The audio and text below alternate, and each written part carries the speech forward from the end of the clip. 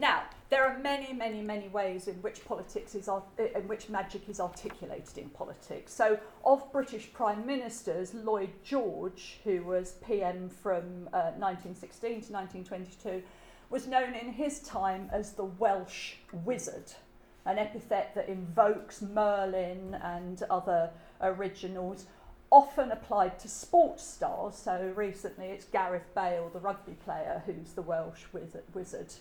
I think there's an interesting difference in the connotations between those two. Not rugby player. I beg your pardon? He's a football player. Oh, he's a football player, I'm so sorry. And he is a wizard. He is Welsh, and he is a wizard. He's Real Madrid. He's wizard. Okay. So there's an interesting difference. For a sports star, the term is entirely approbatory, I think. Magic in sport or in music or in art is an unalloyed good thing. In a politician, though, it always conveys at least ambivalence and ambiguity and an admixture of disapproval. It's not good for Lloyd George to have been known as a wizard. And why that is points to a deeper set of problems about politics, which I think are illuminated when we think about this relationship between politics and magic. So we've got voodoo economics and spin doctors. Such epithets signify disapprobation. It's all superficial. It's smoke and mirrors. Politicians and their advisors are charlatans, and these are dangerous phenomena because people are taken in by them, and that is clearly counter to democratic and republican ideals of citizenship. It's also counter, actually, to the ideals of authoritarian systems. Authoritarian political rule requires obedience, but obedience to the authority as such because of his legitimacy, because of his power of authority, not because of the tricks he plays or the effects they pull off. The voodoo economists, the political wizards, the spin doctors do harm because they disempower critics and audiences, because they're by definition reckless about the effects of their actions, and because they actually reveal a kind of powerlessness in their own subjectivity. The authoritarian dominator who has recourse to magic is on the road to his own and the polity's ruin. So that's one meaning of magic in politics. We also speak frequently in social science of magical thinking, and especially in the context of politics, the invalid attribution of causal power, or the invalid expectation that one thing will lead to another. This has a commonplace in social life, thinking that if you pray hard enough, your keys will be found, or we can have growth as well as social mobility without anybody suffering, allows us as human beings to proceed, to go on, regardless of the fact that things don't work to the optimum. Magical thinking operates arguably to allay anxiety and uncertainty. Of course, the downside of that functionalist account is that magical practices often themselves are used or function to instigate the anxiety and the uncertainty in the first place. And thinking about Lord and Lady Macbeth in Shakespeare's play, they've clearly got a very human backstory, but one account of that backstory is that they were getting on all right, they were okay, until the weird sisters disrupt Macbeth's sense of himself and his place in the world and his situation in it. Magical thinking, where we can have economic growth and sustainability. We can have social mobility with nobody ever being worse off in adulthood than they were in childhood. It's a ubiquitous feature of public policy. in almost any polity we can think of, barring some utopias, although some utopias actually do, when you read them critically, seem to consist of a massive triumph of hope or optimism over even possibility. Magical thinking too belies credulity on the part of the polity, and politicians are often figured as tricksters who exploit the people and engage in this legerdemain. There's another association between politics and language which lies in the analogy between the two practices' special uses of language. The spells and incantations of the wizard, which can be revealed by rational study to be part of the trick, can be allied to and likened to the politician's oratory, and I think this was part of Lloyd George's reputation. Socrates in Menexenus makes fun of the bewitching effects of diction and rhetoric and takes others to task for the way in which they come under the spell of the orators. Now, this analogy between politics and magic is used by Max Weber in a sense which is different but just as ambiguous as this admixture of approbation and disapprobation that I've been speaking of up to now.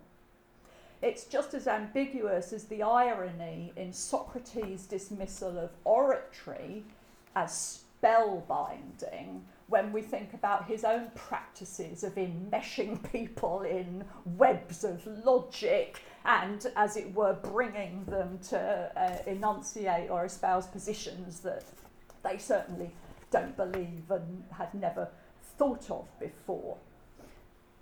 Socrates, on one meaning, if anybody is a bewitching ensnarer, you know, he's your guy. Weber, though, is concerned to build political realism against the utopians and against the magicians. For him, politics is not magic. It is, in his words, the slow boring of hard boards. It's making social, that's from the profession and vocation of politics, it's making social relationships and connections.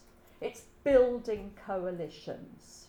It's trying to think about, if you had a policy such as growth or justice, how can you implement and administer such a policy?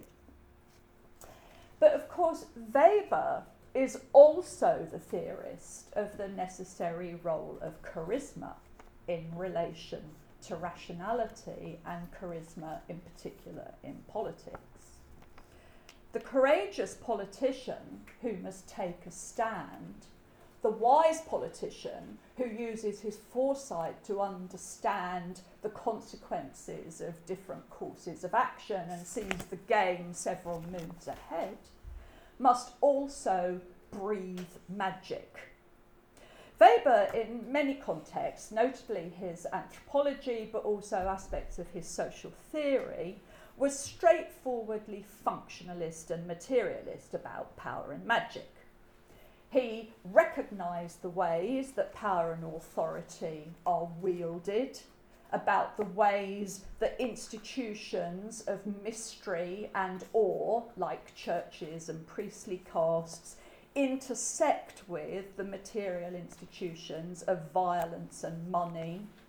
He can look at the way the churches and the magicians have their place in the cities and the castles and the palaces, in the markets and the families and the bureaucracies and the firms. And we can, of course, find purely material, social and rational accounts of charisma in terms of appearance, comportment, emotional intelligence, communicative skill, human empathy. But the idea of magic isn't completely rationalised away in Weber's modern politics.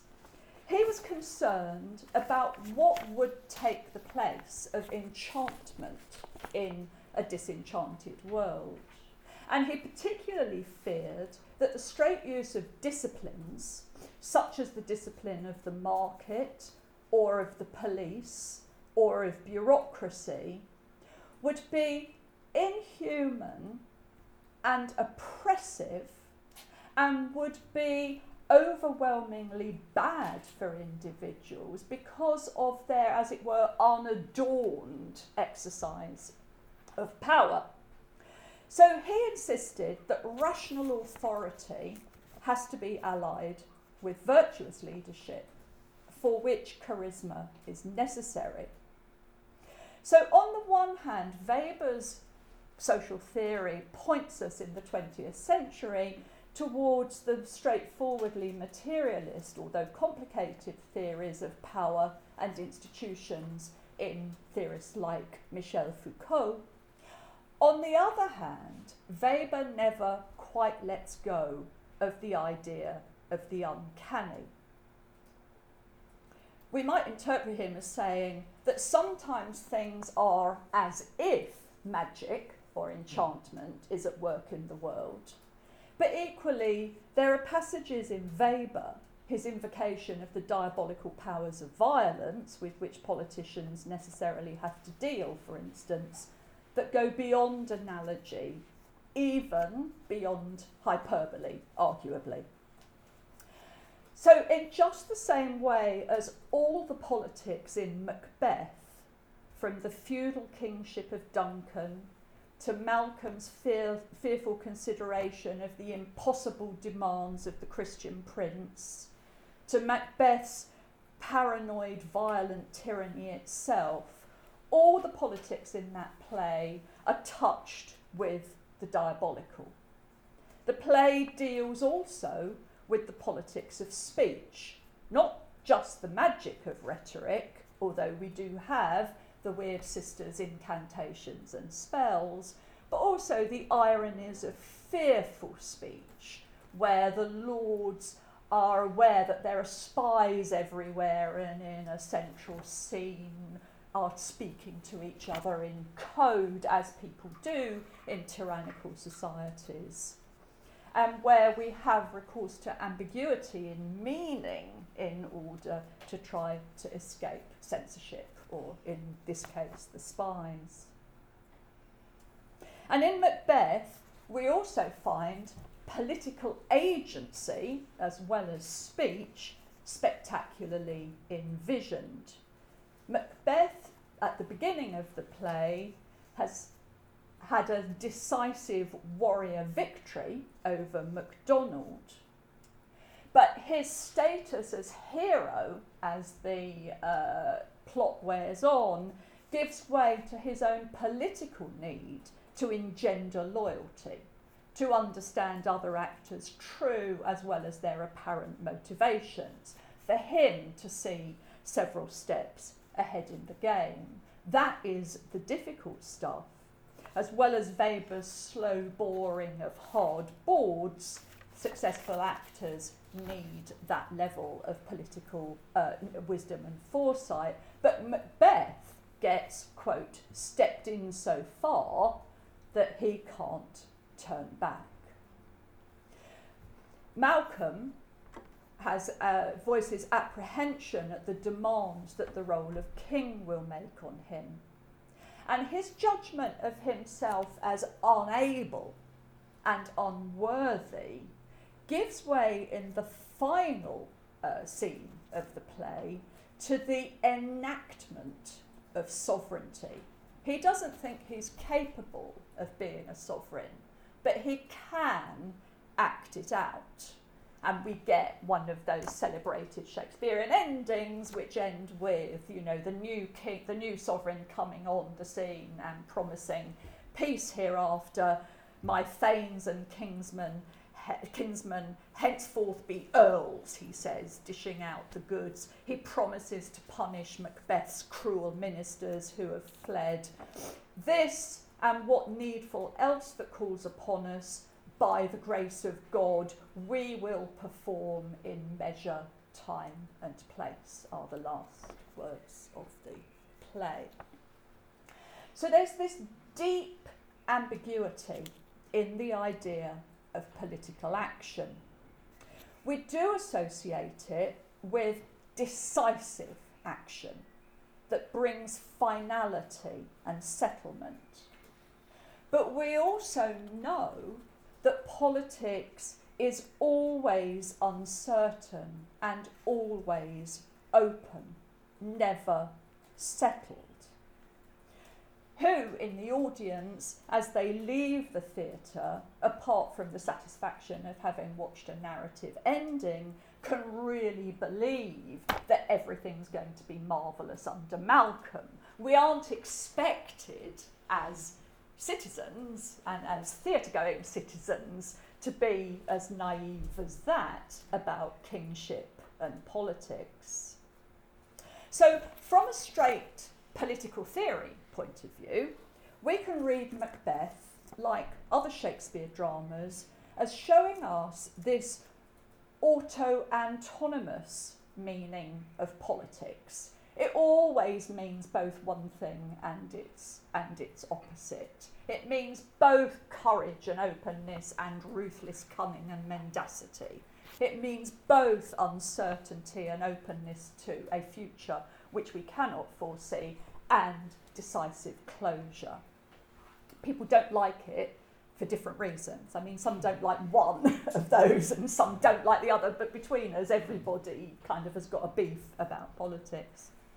But in this play, more than in the other plays, although it's not absent from many of Shakespeare's dramas, this touch of the diabolical also accentuates this impossibility of politics, its contradictory nature. So I'm going to turn now to the idea of political demonology, and I'm sure there have been lots of examples. Demonising, as other people have observed today, is a always political but very familiar move in social relations and also in explicitly political relations.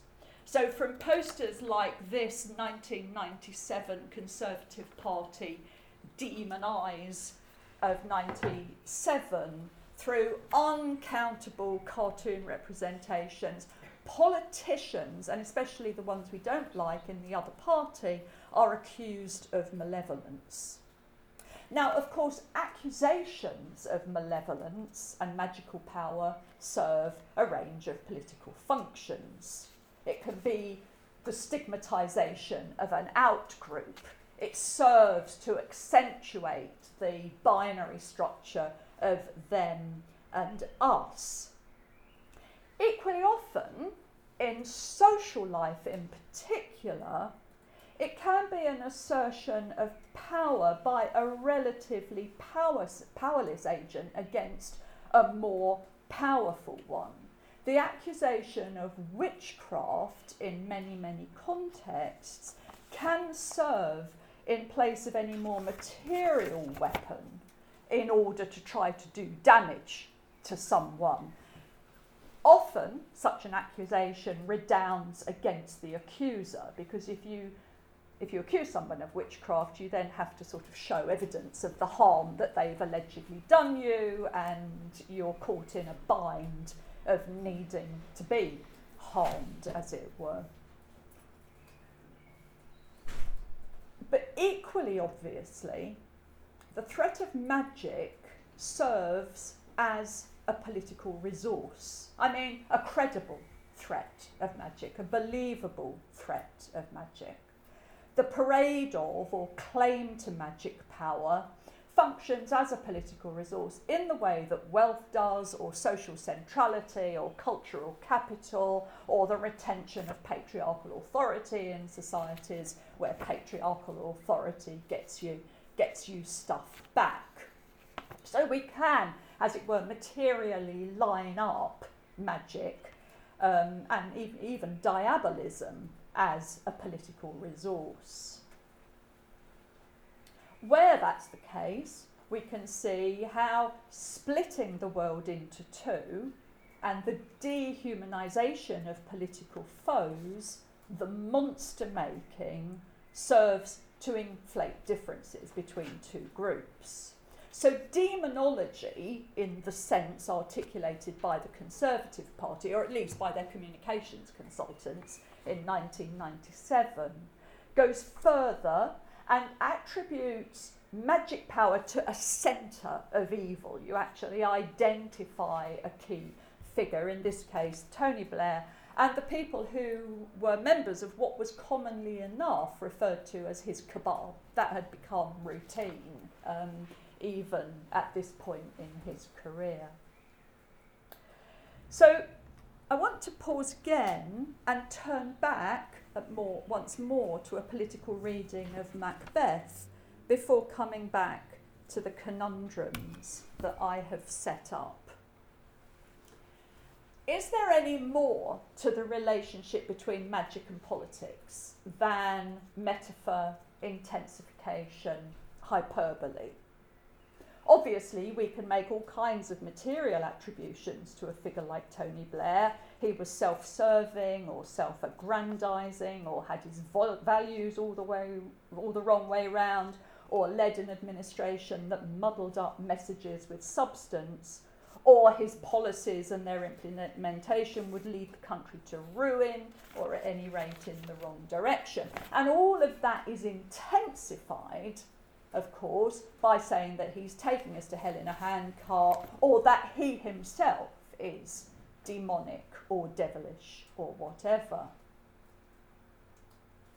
But does an attribution of demonism or magical power in relation in particular to political actors go closer to the heart of politics than analyses in terms of rational action theory or Weberian materialism?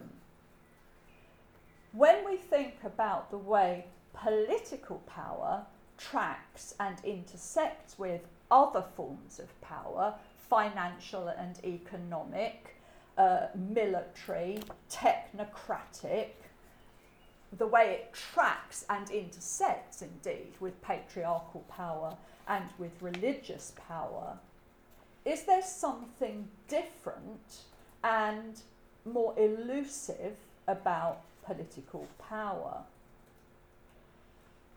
When we put magic into as an item in a list of possible political resources, and I do think it belongs there, we know of plenty of situations in which the magicians are the ones who rule, but why does it actually stand out from economics and finance? Is it simply assimilable into a list as just another material, social and symbolic resource? Now, in Macbeth, familiarly, the natural and the supernatural worlds are both juxtaposed and they mingle. I want to add in my reading of Macbeth that there's a third world intersecting with these two, which is sometimes overlooked by critics, and that is the political world. It's the world of the competition for the power to govern. By war and by battle, as we have at the beginning, by assassination, by legitimate succession, by popularity with the people. These are the mechanisms, the vehicles for the power to govern, to circulate.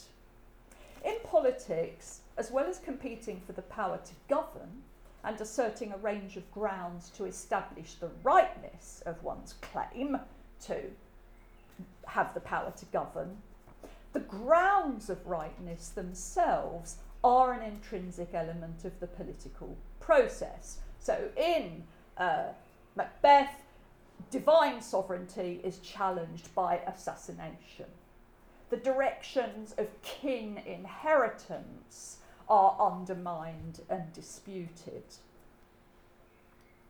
Patriarchy's claims in many of Shakespeare's other plays are challenged. It's a central theme of his plot, as are the claims of religious authorities and of magicians. In Macbeth, the natural and the built environments, the castle with its pleasant seat and its sweet airs, the storms, the woods, the physical injuries of battle, come into relationship with the supernatural, which sows confusion about what's real and what is just appearance. And obviously there are those familiar motifs in Macbeth, like, is this a dagger I see before me, where as an audience we're not sure what the dagger is, and different directors can do that differently. Is this a dagger I see before me? But equally in Macbeth, the confusion about what's real and what's apparent applies to the material world also. It applies to the identity of the weird sisters. Banquo says, "What are these? Live you? You should be women, and yet your beards forbid me to interpret that you are so." And finally, in Macbeth, the woods march to Dunsinane, confounding our settled expectations about the material world.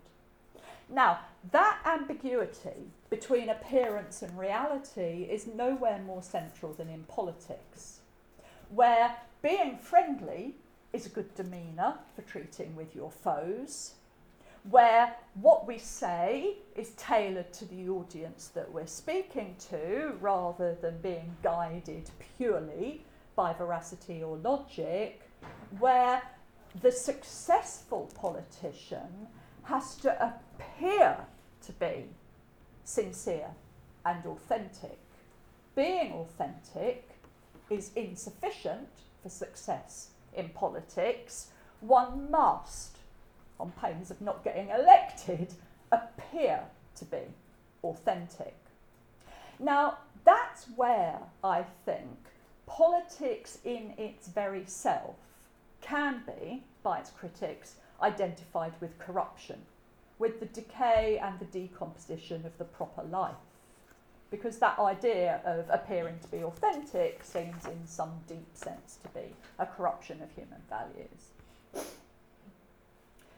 On another tack, the question of whether political power can really be real, whether really people acting in concert can decide what to do, decide how to decide, and having decided, decide how to implement the decisions that we've made, how, in Hannah Arendt's terms, to make a world. We can be sceptical, and many critics are sceptical, about the extent to which it is political power that does the work there, rather than the money, or the military might, or the thuggery, or some other material resource. Politics itself, if I can make a claim to such a phenomenon, and the claims of politics, especially the world-building claims, is constantly disavowed. Now, politics in the sense of Lady Macbeth's politics, the ruthless Machiavellian schemer who, knows no mercy and will do what she needs to in order to get to power, is not disavowed. That we can assimilate into our world very, very easily. But the constructive nature of politics or political power is often disavowed, and it's often asserted to be really economics, or nothing more than the power of violence disguised, or that the pretensions of politics are as dust compared to the power of religious salvation, or indeed of magic. Now, of course, setting those up as juxtapositions, the pretensions of politics versus the reality of economic flows, is a feature of numerous discourses. But I don't think it can do justice to the phenomenology of flows, whether the flows of money or of ministerial office or authority or domination. But there is something intangible and opaque and mysterious about political power itself. Of course, we understand that the power to govern can be overwhelmingly determined by who's got economic clout or social prestige. getting and wielding political power can be done politically by the political resources of interpersonal skills, party organisation, organisational capability, allegiance, action in concert. But equally, we do believe that they are done by, as it were, non-political means. In the end, in Macbeth, the sufferings of the people under tyranny and the organisation of the elites and the uses of strategic action, the woods coming to Dunsinane, confounding the tyrant, bring about a transfer of sovereignty.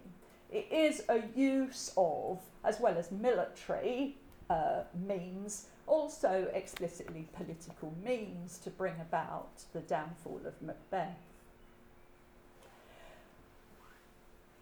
All the others, financial power, religious power, crime, cultural dominance, all leave a remainder, the some elusive thing else that we find very difficult to pin on politics.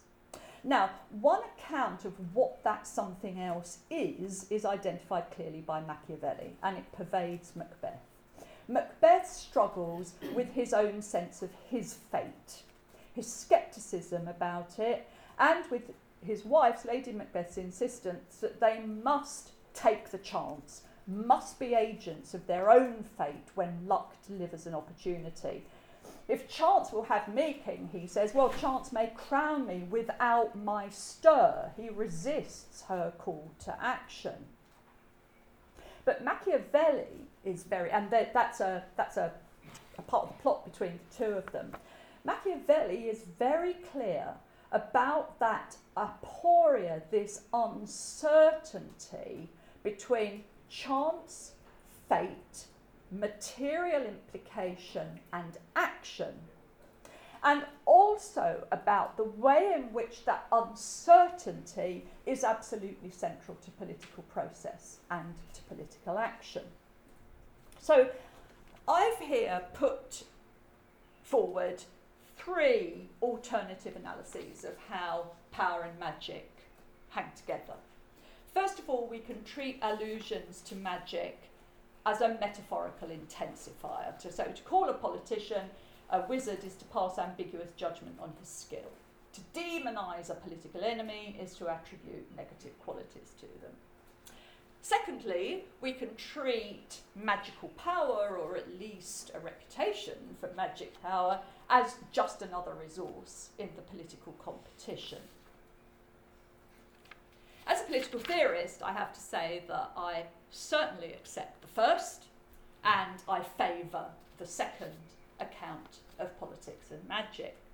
And yet, there is also something uncanny in politics. We associate political skill with canniness, with shrewdness, good judgment. But there is also that remainder, the uncanny. Because politics is a realm of contradiction, which is both open and closed. We seek both openness and closure. It's unpredictable. Who will take a chance and change everything? Who will be swept along by the power of processes and forces? It's never ending and inexplicable. Decisions are made, but they're not implemented. Or decisions are made and implemented, and as soon as the implementation process is underway, another group of people are arguing the toss about the decision and getting it back onto the political agenda again. So questions are closed only to be immediately reopened. Now, in many ways, I think that account of the elusiveness and uncanniness and sort of contradictoriness of the idea of political power makes politics the opposite of magic. If we think of magic as intentional effects, that you've got an agent who has these capacities and can bring about in the world events and effects that they intend to do so. But of course, in magic, as well as in politics, we always have a sceptical question about the relationship between the intention and the effects. First of all, we tend to be sceptical about the claims of magic in the way that we are sceptical about the claims of politicians. And secondly, we worry both about magic and about politics because both of them seem to have a capacity to escape human agency, to run out of control, to generate unintended consequences. And that aspect of them, and certainly that aspect of politics, is part of its very inception, that we don't know with any kind of certainty what's going to happen next. Whereas in economics, we spin myths and stories about cause and effect and our capacity to predict and so on. We don't make that kind of prediction when we're talking about political things.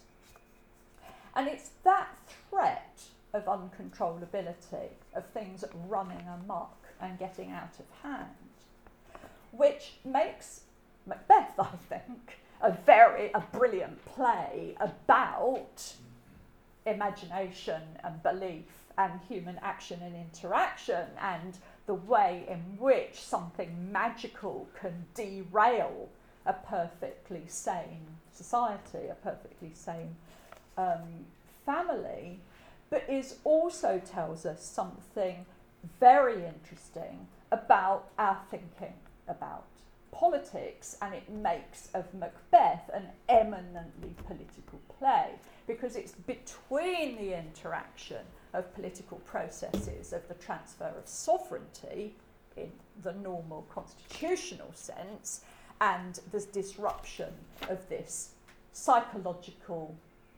intangible, magical power, the way in which Macbeth becomes the victim of a fate that he cannot understand, that we learn something about the limitations of constitutional politics. So in my view, the incidence of magic themes and motifs and metaphors in political discourse and practice does tell us something about the uncanny nature of politics itself. Thank you.